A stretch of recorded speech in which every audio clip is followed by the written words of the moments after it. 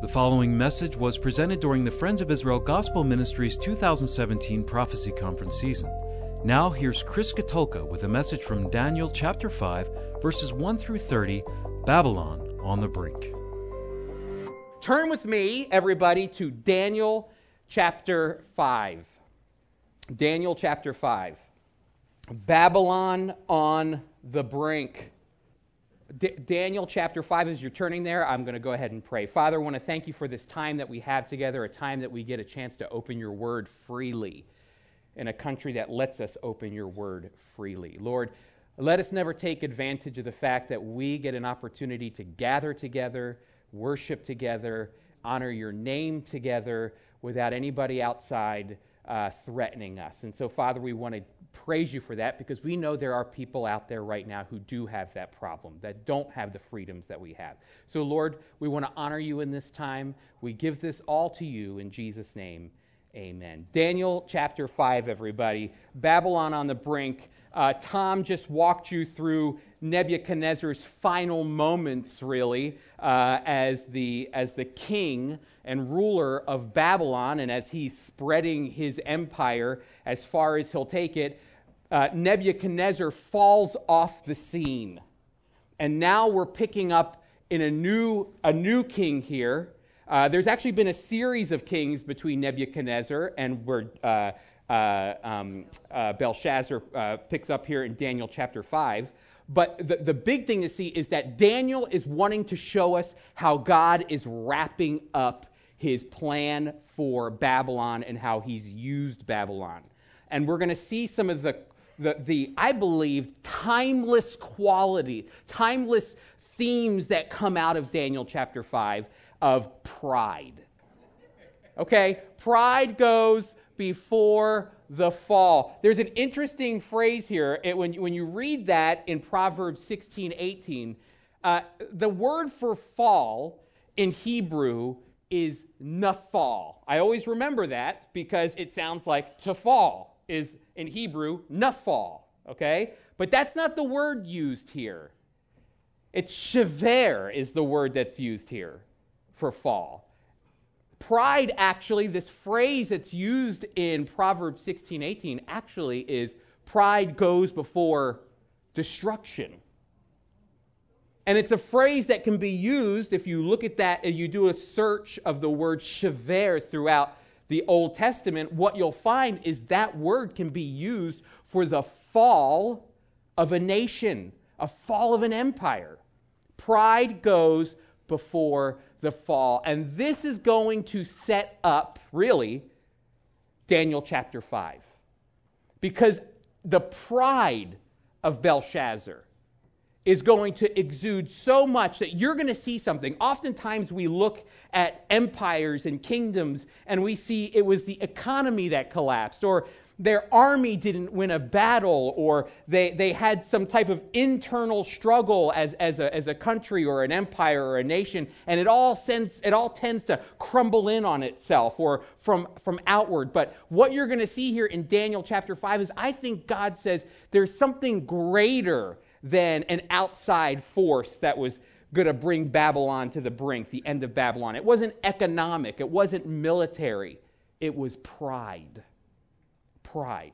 Pride is going to ruin Babylon. I want to read for you. You've got in your booklets, I wrote something out, and I want to read it to you really quick before we get started about Daniel chapter 5, verses 1 through 30.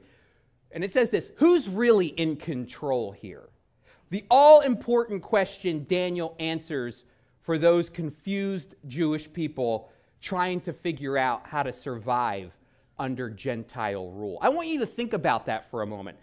Prior to exile in 586 and the years before that as well, remember, Jewish people and the Israelites lived in the nation of Israel for the most part.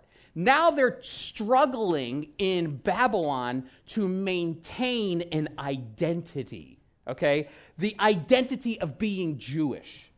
I like to say that anthropologists will often argue that ancient people groups either assimilated into another people group or they were annihilated by another people group. Okay, do you know a Hittite people? I don't know. Do you know parasites? I don't know any parasites, okay? Do you know any of those biblical names from the past? No, because they either assimilated into another people group or what? They were annihilated by another people group. But see, Jewish people, the Jewish people always throw off this system that anthropologists have because there are an ancient people that have maintained, not only stayed Jewish, but they've maintained their unique identity throughout the ages. And folks, I'm going to tell you something. Part of the story of the Bible and the history of the Jewish people is the constant barrage Satan brings to the Jewish people to either what? Annihilate them, or to what? Assimilate them, to water them down so that they can no longer be used by God. And the beauty of what we see in the scriptures, the testimony of God with the Jewish people still being here today, the faithfulness of God, is the fact that they've maintained their identity. Isn't that amazing? And we get to witness that. And not only have they maintained their identity, but they have also been exiled from their land for 2,000 years. And then what? Came back. Statistically, improbable. But nothing is improbable for God. And so that's what we're going to see. Here we go. It continues on. They're trying to maintain this identity in a Gentile rule. In Daniel 5, Nebuchadnezzar is no longer king. Daniel reemerges as the chief interpreter of divine things. But what he has to say isn't going to sit well with Babylon's quasi-king Belshazzar. The writings on the wall, Babylon will fall. And it's not a lack of military strength or unstable economy that threatens the mighty Babylonian Empire. Instead, it's a rot that begins in the heart of man, capable of bringing down the mightiest empires from the inside out. The corruption of a prideful king whose arrogant heart gives flesh to the proverb, pride goes before the fall. Daniel's interpretation enlightens the arrogant king that the God of Abraham, Isaac, and Jacob have numbered his days. Daniel chapter 5, look at this.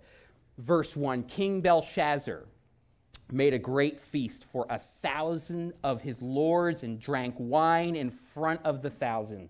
Belshazzar, when he tasted the wine, commanded that the vessels of gold and silver that Nebuchadnezzar his father had taken out of the temple in Jerusalem be brought, that the king and his lords and his wives and his concubines might drink in front of them.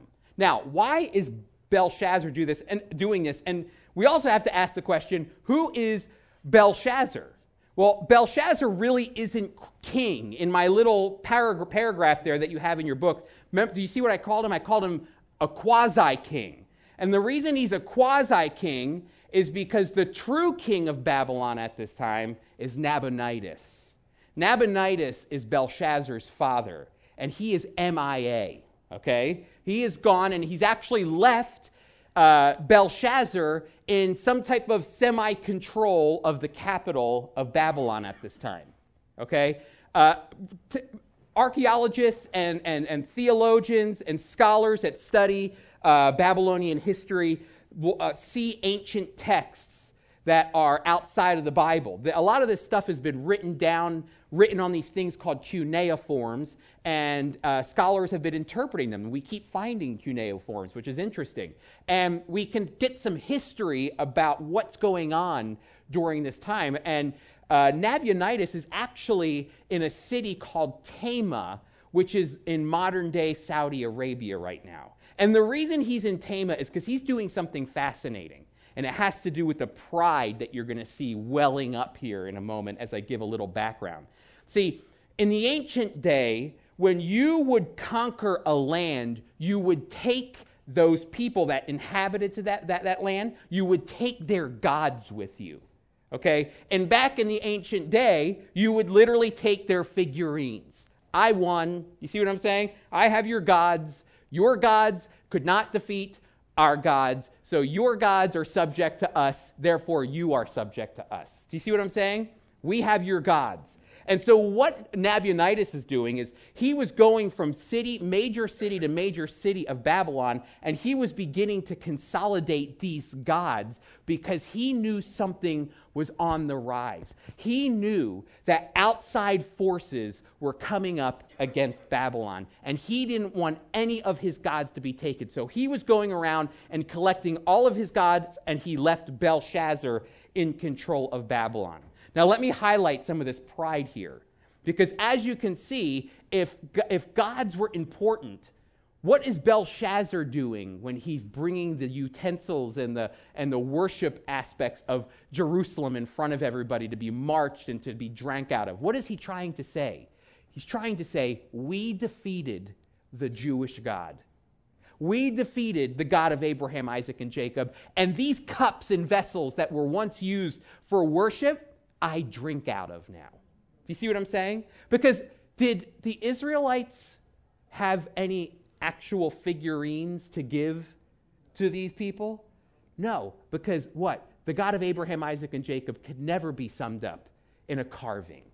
And so what do they march in front of them? They march the utensils and the things of worship from the temple in front of them. Here's the other aspect of pride. So inside the city walls of Babylon, the people of Babylon hate Belshazzar and they hate Nabonidus. They want change. They are ready for change. We know this from writings outside the Bible, that the people of Babylon were tired of the incompetent leadership of these two kings. You know, think about it. A king leaves and disappears for many years and leaves his son in charge, and everything starts to fall apart. So within the city walls, the people can't stand the king. Outside the city walls, Cyrus the Great is knocking on the door, okay? Inside the city walls, their own people can't stand them. That's why it actually says that when Cyrus the Great, the Persian, comes marching into, and the Darius the Mede come marching into Babylon, they practically are welcomed. Do you know why they're welcomed? The people can't stand Belshazzar. The people inside can't stand him, and the people outside want the city. And so what is Belshazzar doing? Instead of fixing issues, what's he doing? Throwing a party for himself and for his lords. Talk about what? Pride. The pride that's welling up. And watch what happens here. Then they brought in the gold vessels that had been taken out of the temple, the house of the God in Jerusalem. And the king and his lords and his wives and concubines drank from them. That was verse 3. They drank wine and praised the gods of gold and silver, bronze, iron, wood, and stone. And immediately, here we go, everybody, things begin to change here. Immediately, the fingers of a human hand appeared and wrote on the plaster of the wall of the king's palace opposite the lampstand. Daniel's very precise in letting us know something. He puts a lampstand next to the wall. Do you know why he does that? To show that everybody should be able to see what's going on. As this hand's going to come, there's a lampstand there that illuminates the wall so that the king can see it and everyone around him can see it. And so watch what it says here. I love that Daniel throws that in there. Everyone can see this. Listen to how Daniel writes this. Then, verse 6, the king's color changed, and his thoughts alarmed him, and his limbs gave way, and his knees knocked together. This seems a lot like the first time I went on a roller coaster, okay? As someone was dragging me onto this thing, knees knocking, pale skin, shaking to death. But look at this. His knees were knocking together. Verse 7, the king called loudly to bring the enchanters, the Chaldeans, and the astrologers. And the king declared to the wise men of Babylon, whoever reads this writing and shows me its interpretation shall be clothed with purple and have a chain of gold around his neck and shall be the third ruler. Why the third ruler, everybody? Exactly. Good job. See, night class. I like it. Paying attention. Good job. That's right. Second in command. He cannot offer his own position as the king's son who's second in command. He offers third in command. And you can sense his stress. All of a sudden, do you see how quickly pride can drain from somebody when something out of the ordinary pops up? See, pride is for people who really think they're confident in what they're doing. But all of a sudden, when something out of the ordinary comes into play, pride can drain out. And that's the imagery we get in this narrative from Daniel, the pride draining out of the king. Bring me somebody who's going to interpret these things.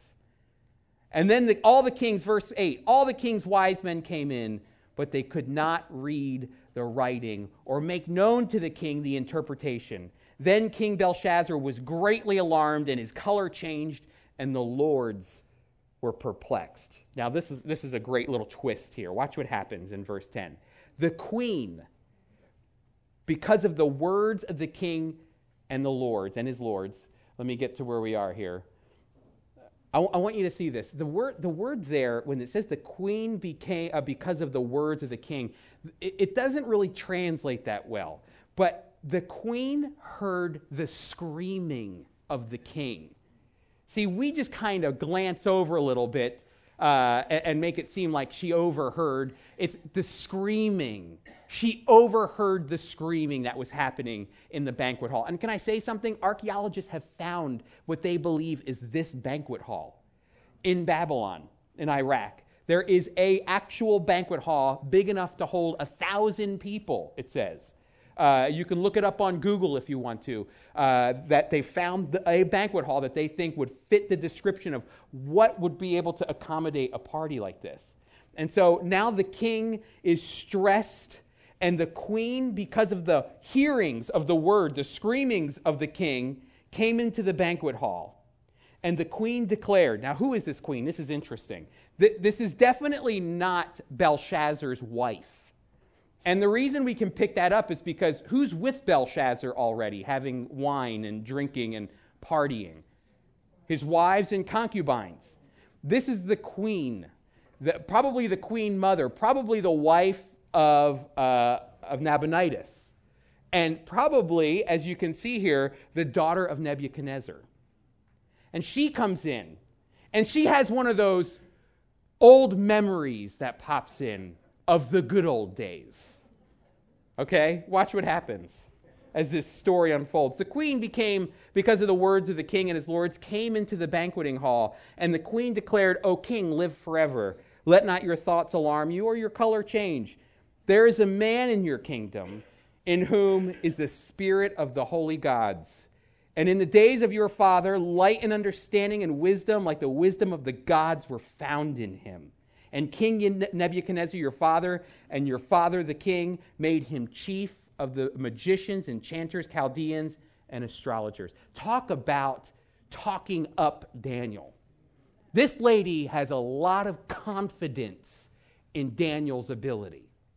Daniel's in retirement, okay? He's enjoying probably the life of somebody who has benefited from being a higher up in the Babylonian Empire, and he's even fallen so far off the map that even Belshazzar doesn't know technically about Daniel.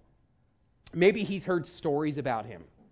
But this is the opportunity. The queen was so impacted by the ministry of Daniel in the past that she remembers him and says, oh, don't you worry, I know someone. I know someone who knows someone, okay? And look what he says here. Look what she says. Verse 12. Because an excellent spirit, knowledge, and understanding to interpret dreams, explain riddles, and solve problems were found in this Daniel. Notice what she calls him first. Do you all remember what his actual Chaldean name was? Belteshazzar, that's right. Notice she calls him first by what? His Hebrew name. That's fascinating. That she doesn't first allude to him based on his actual Chaldean names. He calls him Daniel, his Hebrew name.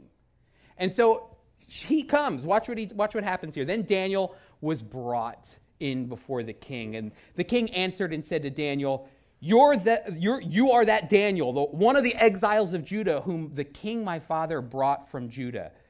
I have heard of you that the spirit of the gods is in you, and that light and understanding and excellent wisdom are found in you. Now, the wise men and enchanters have been brought in before me to read this writing and make it known to me its interpretation, but they could not show the interpretation of this matter. Let me say this too. The writing on the wall that appears, this isn't some foreign language to Belshazzar. This is his language. It's the interpretation of the language. It's the meaning that matters. And I'm going to tell you something. I'm sure most of these enchanters, Chaldeans, astrologers that came in were probably quite nervous to interpret the interpretation on the wall. Usually it didn't end up so well for these people if they made a prophecy or interpreted something and it didn't come true. So they were always very, very, very careful with their words. Unless they were very confident about what it meant, they would never say anything. And so think about that. Daniel comes, and Daniel's going to do something only a great storyteller could do. He prolongs the interpretation. He's just going to let it hang out there for a long, long time. It's not to the very end of the chapter that we're going to see that Daniel finally gets to it. But he's going to maximize this opportunity that he has with the king to make his heart known, which is great. Watch what he does. He's a genius. Literally. Look what he says. Verse 16. But I have heard that you can give the interpretation and solve problems. Now, if you can read the writing and make it known to me its interpretations, you shall be clothed with purple. And he becomes third in control. Verse 17. Then Daniel answered and said before the king, let your gifts be for yourself, and give your rewards to another. Nevertheless, I will read the writings to the king and make known to him the interpretation. Folks, this is the centerpiece right here. This is the centerpiece, because Daniel does something that only Daniel can do. He recenters the Most High God, the God of Abraham, Isaac, and Jacob, around the history of Babylon and around the life of Belshazzar. Let me repeat that. He recenters the history of Babylon, which is a pagan empire, around what? The God of Abraham, Isaac, and Jacob. And then he's going to point right to Belshazzar and center the God of Abraham, Isaac, and Jacob around him. And watch what he says. Listen to this. Daniel answered and said this before the king, let your gifts be for yourself. Nevertheless, I will read the writings. Verse 18, O king, the Most High God gave Nebuchadnezzar, your father, kingship and greatness and glory and majesty. Who did? The Most High God did. Not Nebuchadnezzar. Nebuchadnezzar did nothing. God put him there. I want you to think about that for a moment.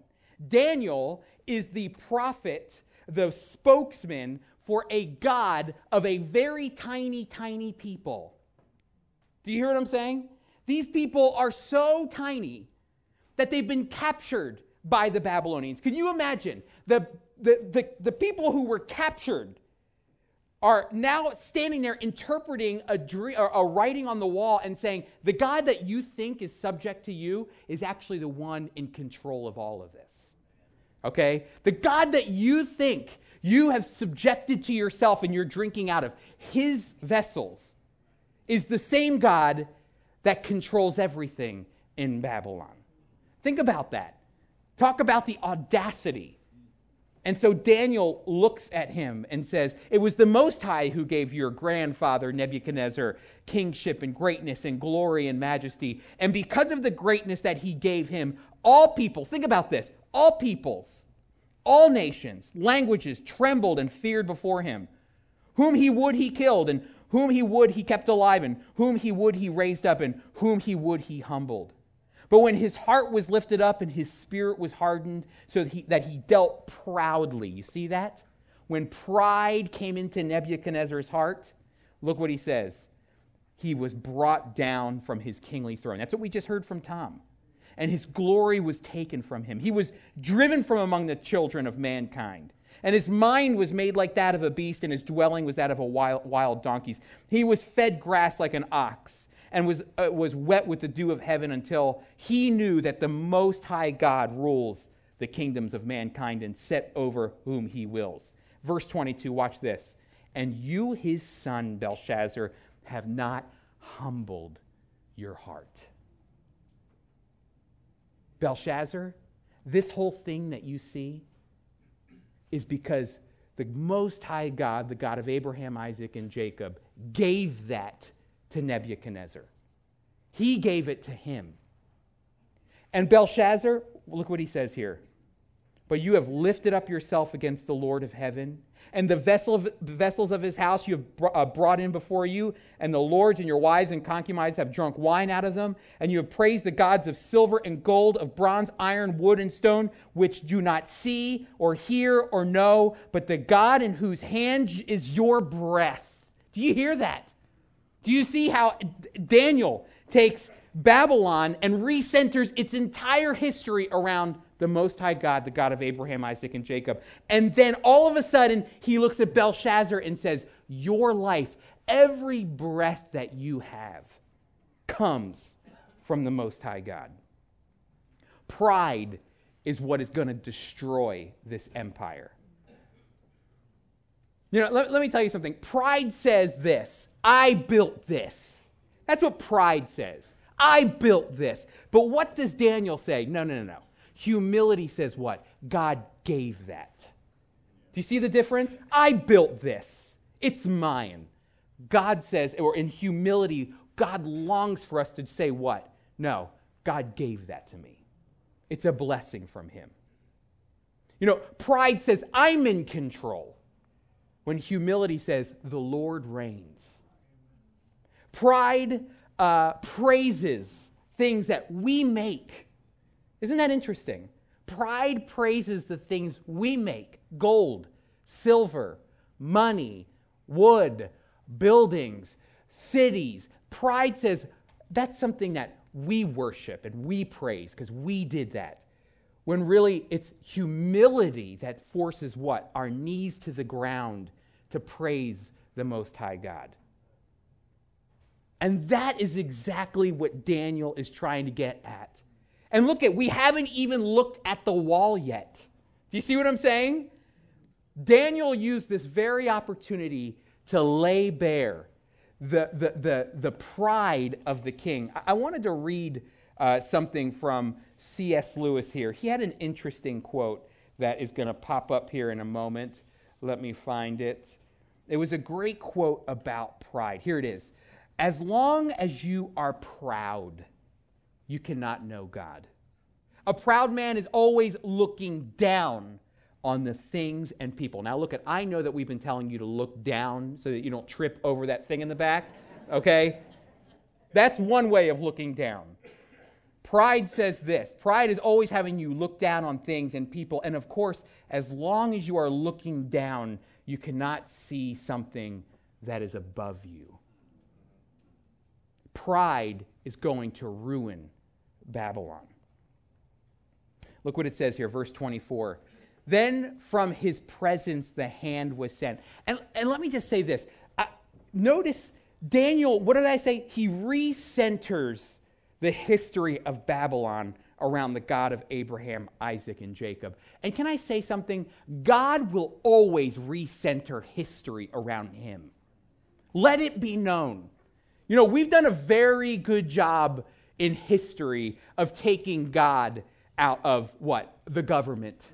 We've done a good job of working to remove God from schools and marriages and raising our children. But God will always find a way to recenter himself in history. That is the whole point of prophecy, everybody. As man looks to humanism, as man looks within himself, God is always going to make sure he's recentering history around him. To glory be God forever. And listen to what it says here. It finishes up. So now he's going to judge.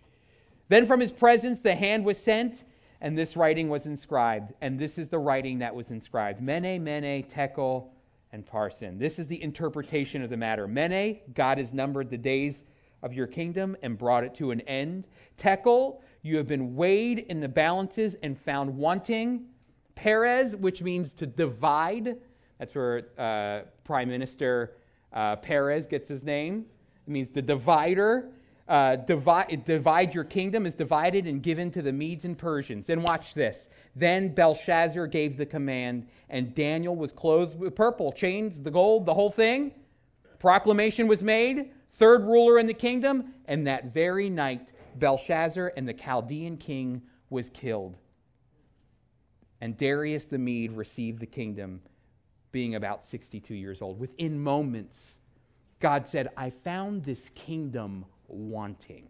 I weighed it in the balances. Folks, I want to just remind you something. Pride is one of those transcendent, timeless issues. It wasn't just an issue the Babylonians dealt with. It's an issue we deal with today. It's in our hearts, and God reminds us, I've given you every single breath. It's in our political realm. It's in our churches. Pride is there. And listen, pride is one of those things you can't see until it begins to eat from the inside out. Can I remind you how you overcome pride? Remember your position. Belshazzar forgot his position. Many of the kings of Israel forgot their position. Your position is to serve who? The living God. As C.S. Lewis said, always be looking up. Always be looking up. Because that's how you'll know whether or not you have pride in your heart. Just remember that position. Remember your position. For more audio resources, including MP3 downloads of past prophecy conferences, visit us at foi.org.